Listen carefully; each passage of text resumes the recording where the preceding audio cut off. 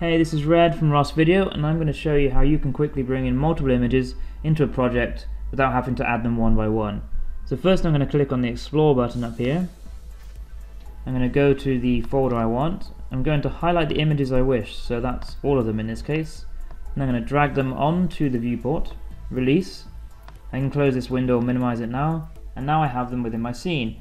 It's made a number of quads for me, it's assigned the images to the quads, and it's added them to my material manager. It's also made those quads the same size as the original images were, and now I can use these images to build my scene, and of course I can manipulate these images however I wish, including of course resizing and reshaping.